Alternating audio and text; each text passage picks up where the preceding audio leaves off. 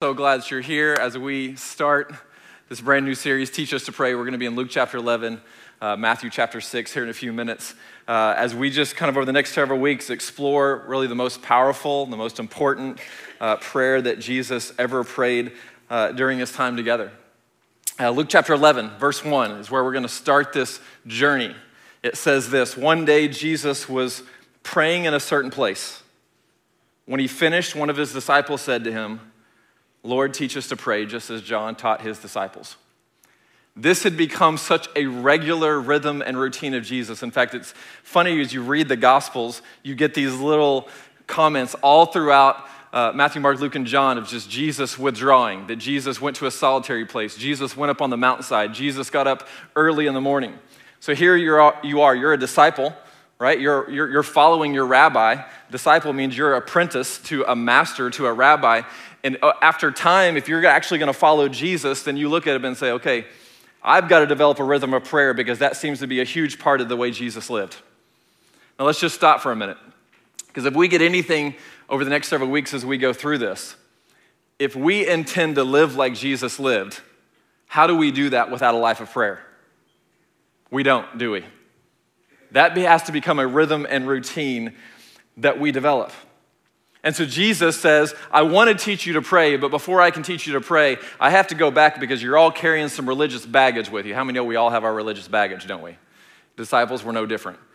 He said, we're going to have to deconstruct and reconstruct some of your image of prayer because before you can really get to the heart of the Father and the prayer that I'm about to give you, we got to correct some things. And so that's what Jesus does. Matthew chapter 6, verse 1, Jesus says, be careful not to practice your righteousness in front of others to be seen by them. If you do, you will have no reward from your Father in heaven. Let's skip down a few verses to verse 5. Jesus says, and when you pray, do not be like the hypocrites, for they love to pray standing in the synagogue and on the street corners to be seen by others. Truly, I tell you, they have received their reward in full.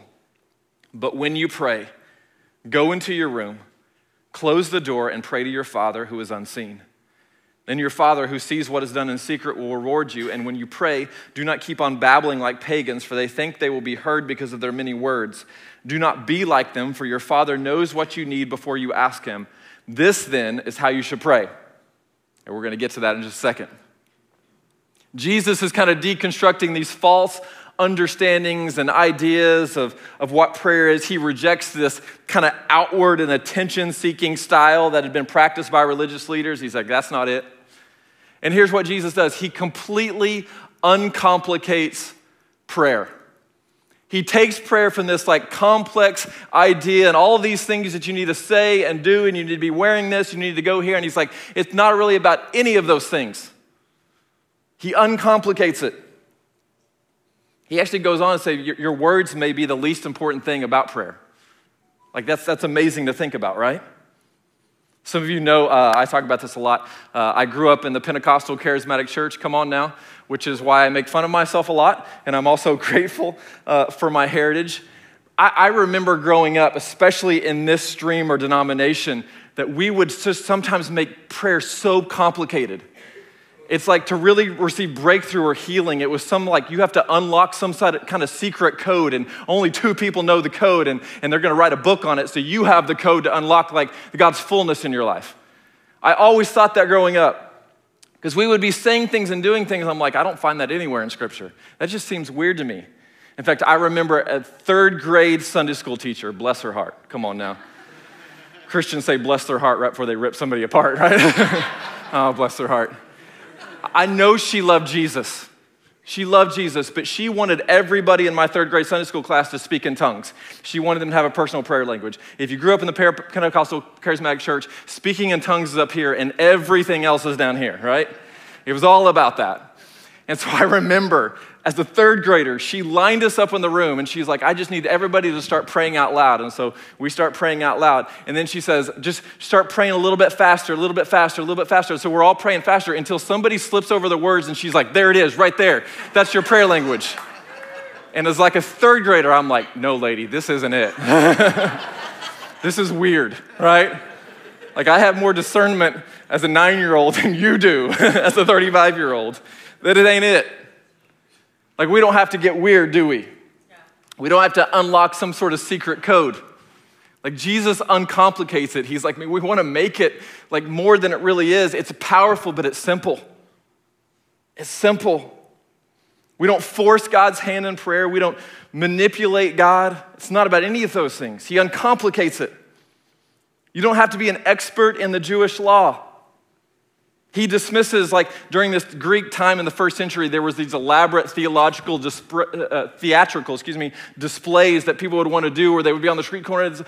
I'm so good with my words. Jesus is like, nope, we don't need that. That ain't it. That's not what unlocks it. Prayer's not designed to impress. It doesn't matter really what words you use. We don't twist God's arm or bargain with him or manipulate or convince or haggle or any of those things, amen? Is anybody glad? You know what Matthew chapter 6, verse 8 says? Like, it's leading us to this idea. If you're taking notes and following along with me, prayer is less about informing God of the things we need or trying to get him to do what we want, and more about shaping our own hearts and lives.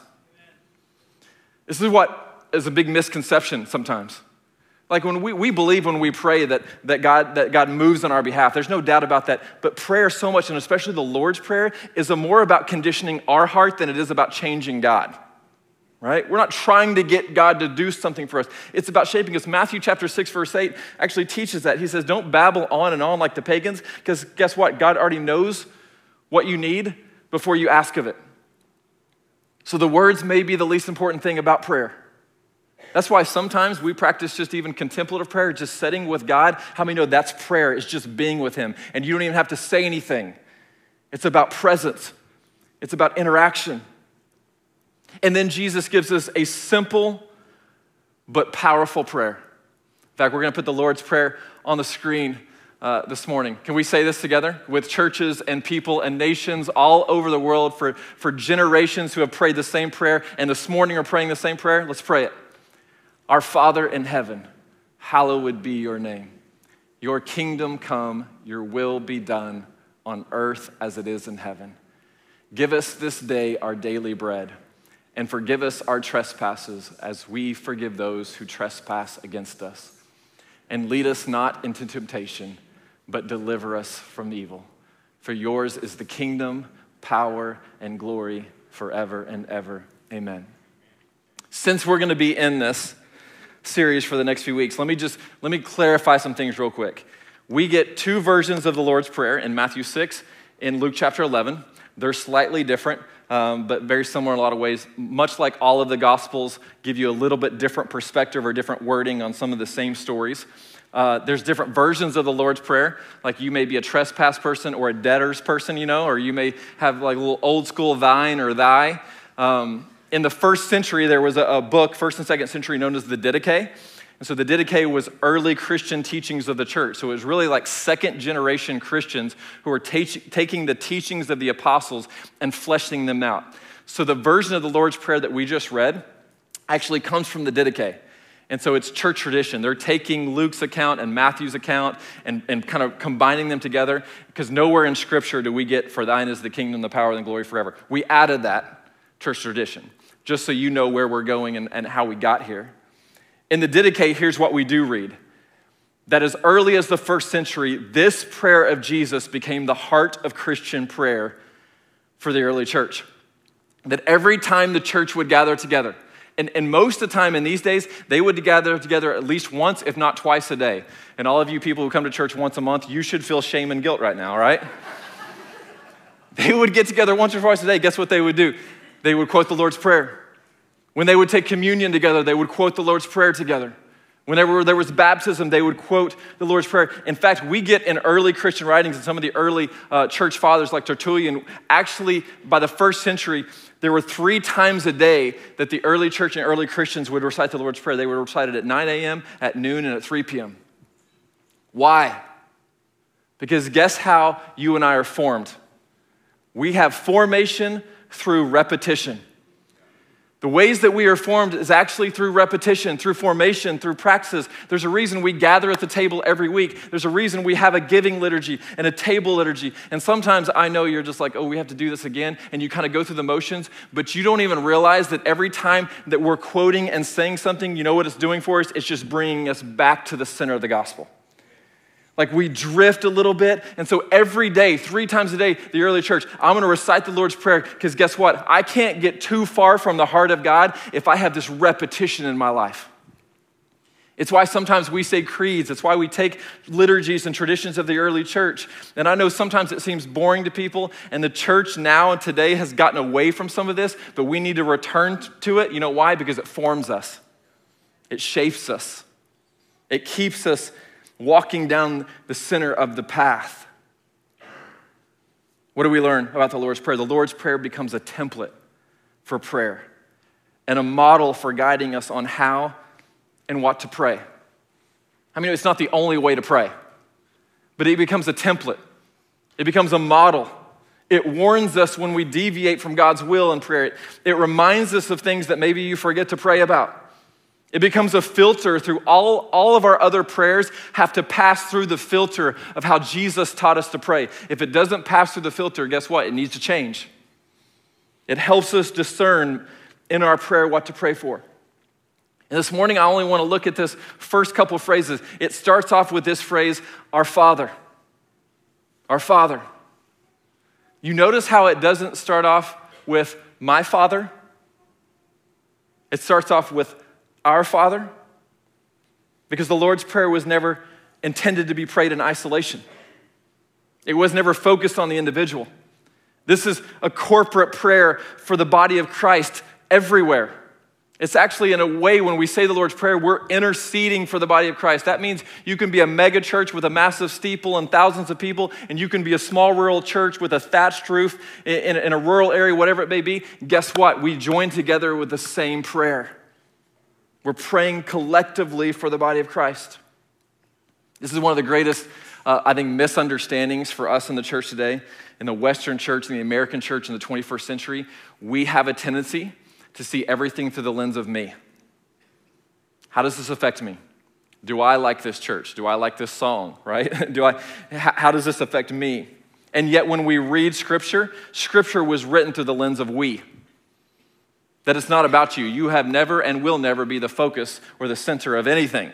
Come on now, glad you're here. It's always been about we, that we are a part of this body of Christ. We are collectively praying this prayer. When we pray for God's kingdom to come and His will be done, we're praying this collectively, right? Together, that God would move in power. I find this particularly amazing when I travel overseas and I'll be at other churches or be in other places. Some of you know we have church planting school in Burundi, Africa, and so spending some time in Burundi. In fact, I jumped online and found some pictures of some of the churches that I'd spoken at recently in Burundi. If you guys have some of those pictures, you can put them up there. Just like rural churches in the middle of nowhere. In fact, the churches that we have, we don't have those pictures, are in Gitega, Burundi, in the middle of nowhere. And it's just a thatched roof over top. And it's one of those places, it's like when you walk in, you can tell like they just put this together, right? And it's like falling apart and preaching in a place like that. Guess what? They recite the Lord's Prayer. All praying the same prayer. That next day, we went right down the street, and it was one of the largest churches in this area. In fact, they're growing so rapidly, they're trying to add on. So literally, they'll just stick stakes in the ground, put tarps over it, and the little church building keeps growing backwards because they just keep adding tarps and sticks along the way, right? And praying the same Lord's Prayer that unites us all together under one. Our Father. Our Father. Possibly the most radical part of the entire Lord's Prayer is how Jesus uses this term Father. See, even in the Old Testament, I find this unique. In the Old Testament, they had this understanding of Father, but it wasn't really fully developed. God was omniscient, He was all-powerful, He was holy, He was set apart, but there was almost like all throughout the Old Testament, we get God's sovereignty, and it's almost like God was at a distance.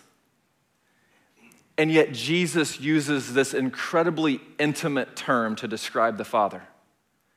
Not only does Jesus describe God in intimate terms, but he invites you and I to use the same terms when we pray to the Father. Like you can express this term of endearment and intimacy just like I do. And I find this amazing because when we don't approach prayer trying to gain God's favor or affection, do we? God is already our Father, which means this: God is already disposed favorably towards you. You don't ever have to move him into your camp. Think about that.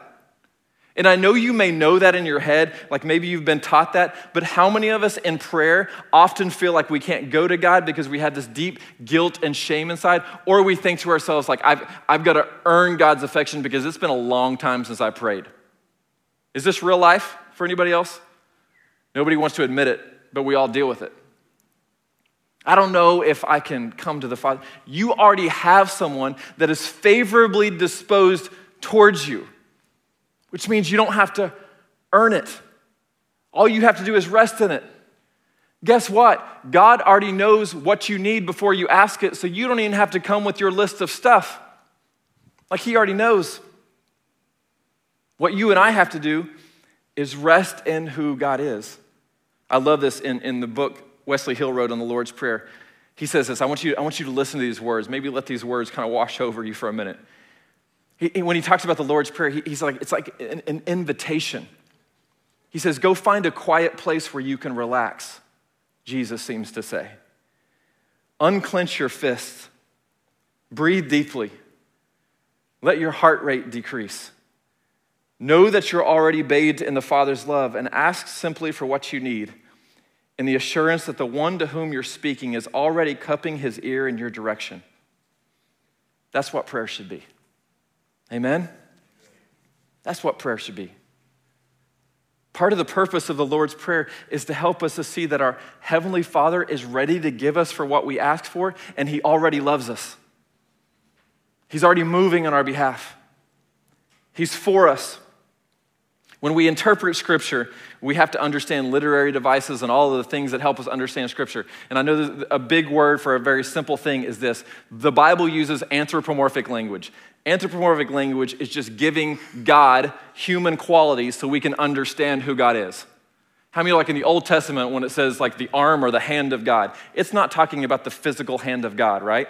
What it's talking about is it's giving God human-like qualities, because if the Scripture didn't do that, guess what? We would never understand God, because God's unknowable.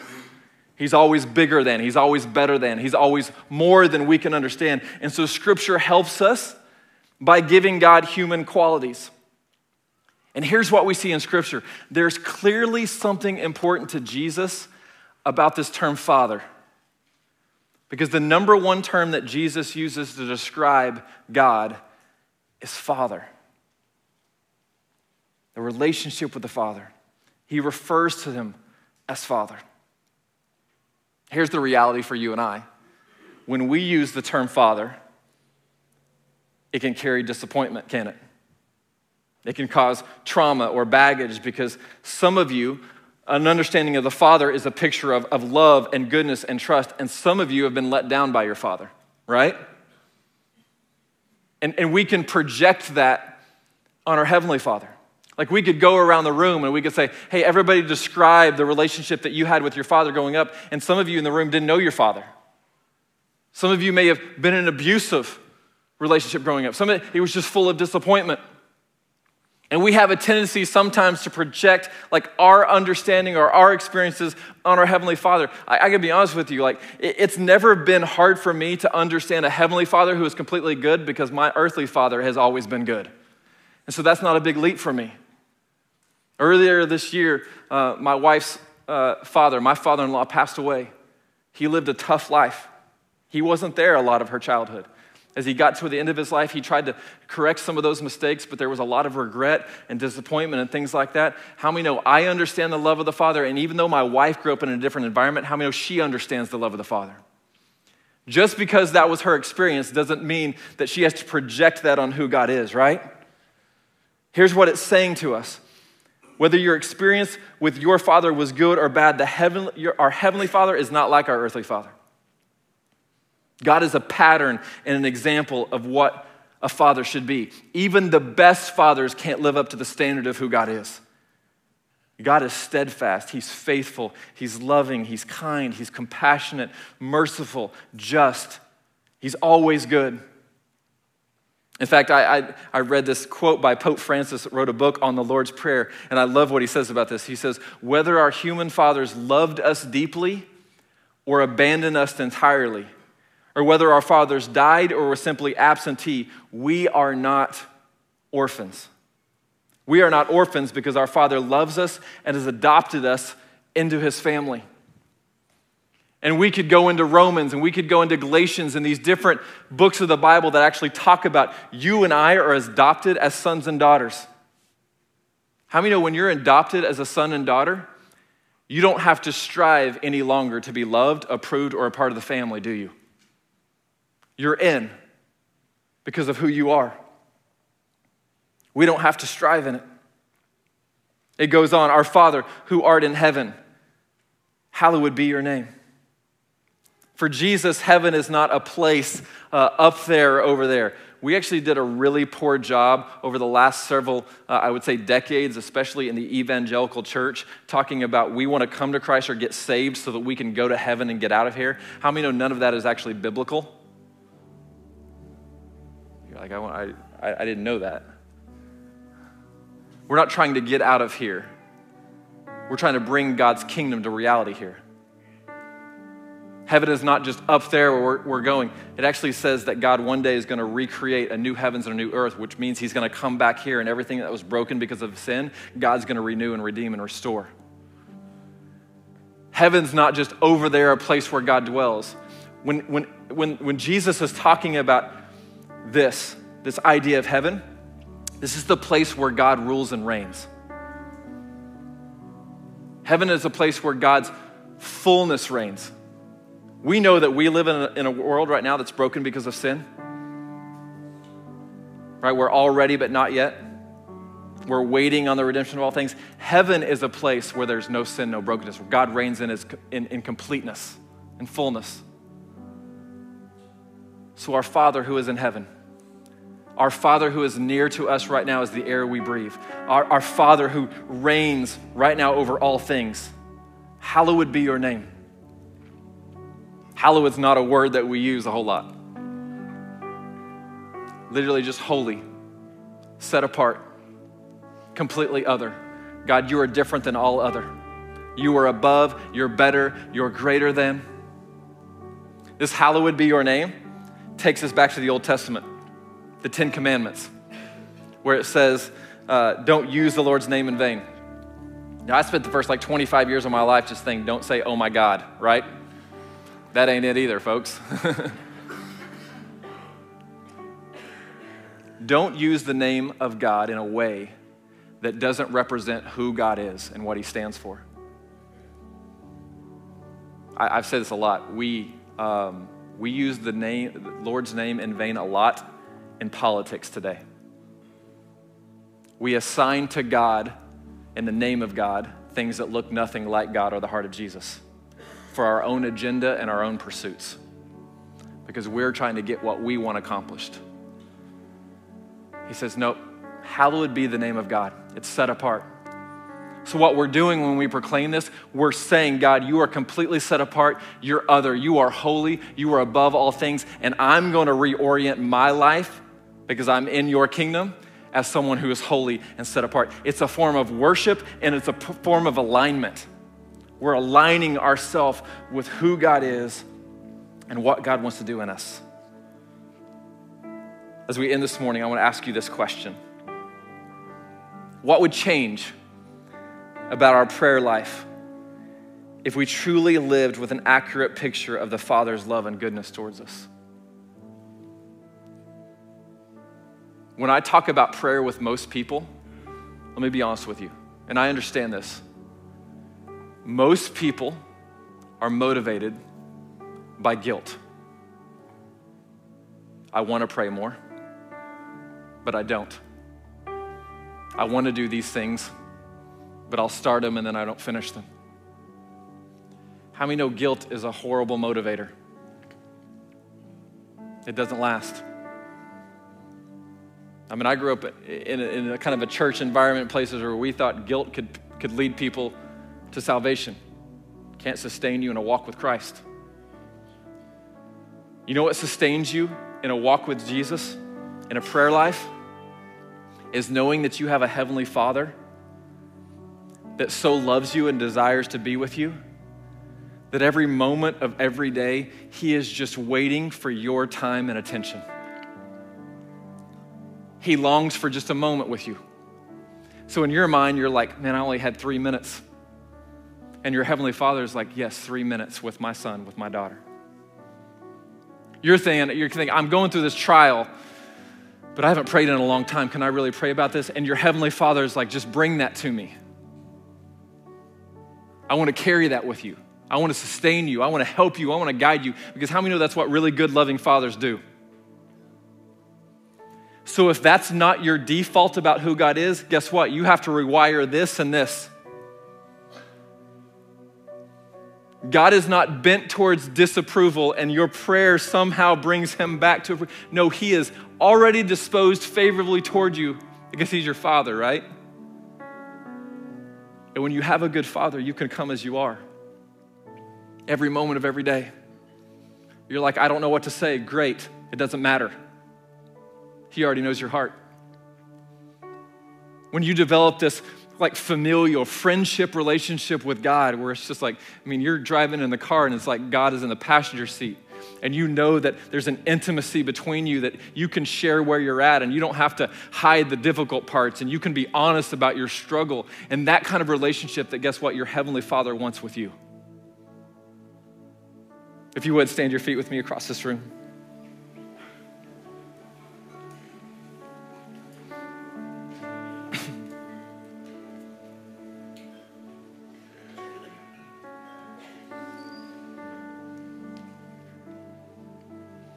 I think there's a lot of potential takeaways from this series as we develop a vision for this year of becoming a people of prayer, making this a house of prayer. I think sometimes people start off and they want to do so much in prayer. Maybe you start off small. Maybe you set a reminder on your phone every day where you just stop. Maybe you say the Lord's Prayer. You recenter your heart. Maybe in your drive to work, it's an opportunity for fellowship and communion with the Father. Maybe you wake up 15 minutes earlier. Right? Whatever it may be. But let me remind you, it's not about your performance. It's not about your words. It's not about how well you did that day following God. Let me remind you that the Father already knows everything about you, the desires of your heart. So you don't have to take a whole lot of time filling him in on the details. And he's already for you. His love for you is endless. I know I say this all the time, but it's become such a life message for me. I think most of us cannot, and I understand, cannot comprehend a God who is completely good 100% of the time. I think God's mostly good. 98%, but that 2% I'm not certain about. We can't fathom a God who is 100% good and for us, in that in every moment God is working towards you, for you, and never against you. God is never working in any way that would be to your detriment. He never rejects you. And going into prayer with that understanding and mentality, why would we ever hesitate in prayer, knowing that we serve a God who is good, loving, and for us? If you would, just right where you're at, close your eyes with me. Before we come to the table here in just a minute, I just want to take a second as we just prayed the beginning of this, our Father who's in heaven, hallowed be your name. I want to just rest for a minute in this understanding of our Father.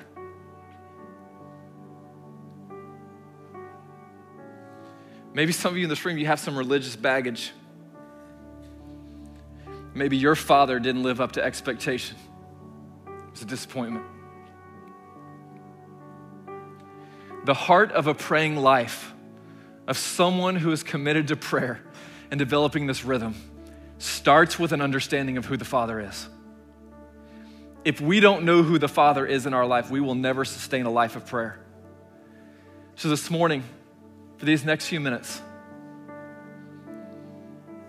we're just going to rest for a minute in the love of the Father.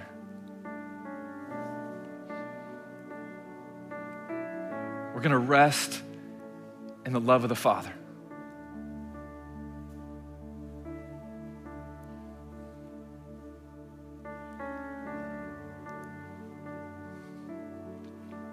We're going to replace the lies that we've believed with the truth of who He is. Your Heavenly Father is not disappointed in you. Your Heavenly Father is not waiting for you to go back and do this better.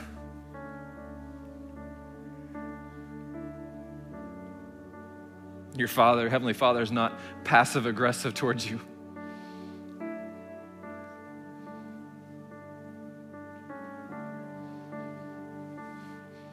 Maybe there's some deep wounds and lies, some words, some things, some trauma, some disappointments that you've allowed to shape your understanding of your Heavenly Father. I'm praying this morning that those would fall away, those would fall off of you. As we just take a minute. God, we thank you that every moment of our day we can come to you. God, I thank you that one day when we are in your kingdom fully, we are going to realize just how good you really are.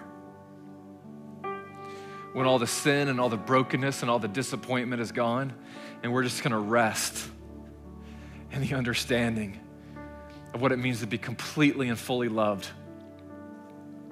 Until then, Father, we're going to struggle well. God, we just reshape our hearts this morning around this understanding that you are a good, good Father who wants relationship with us, who longs to be with us.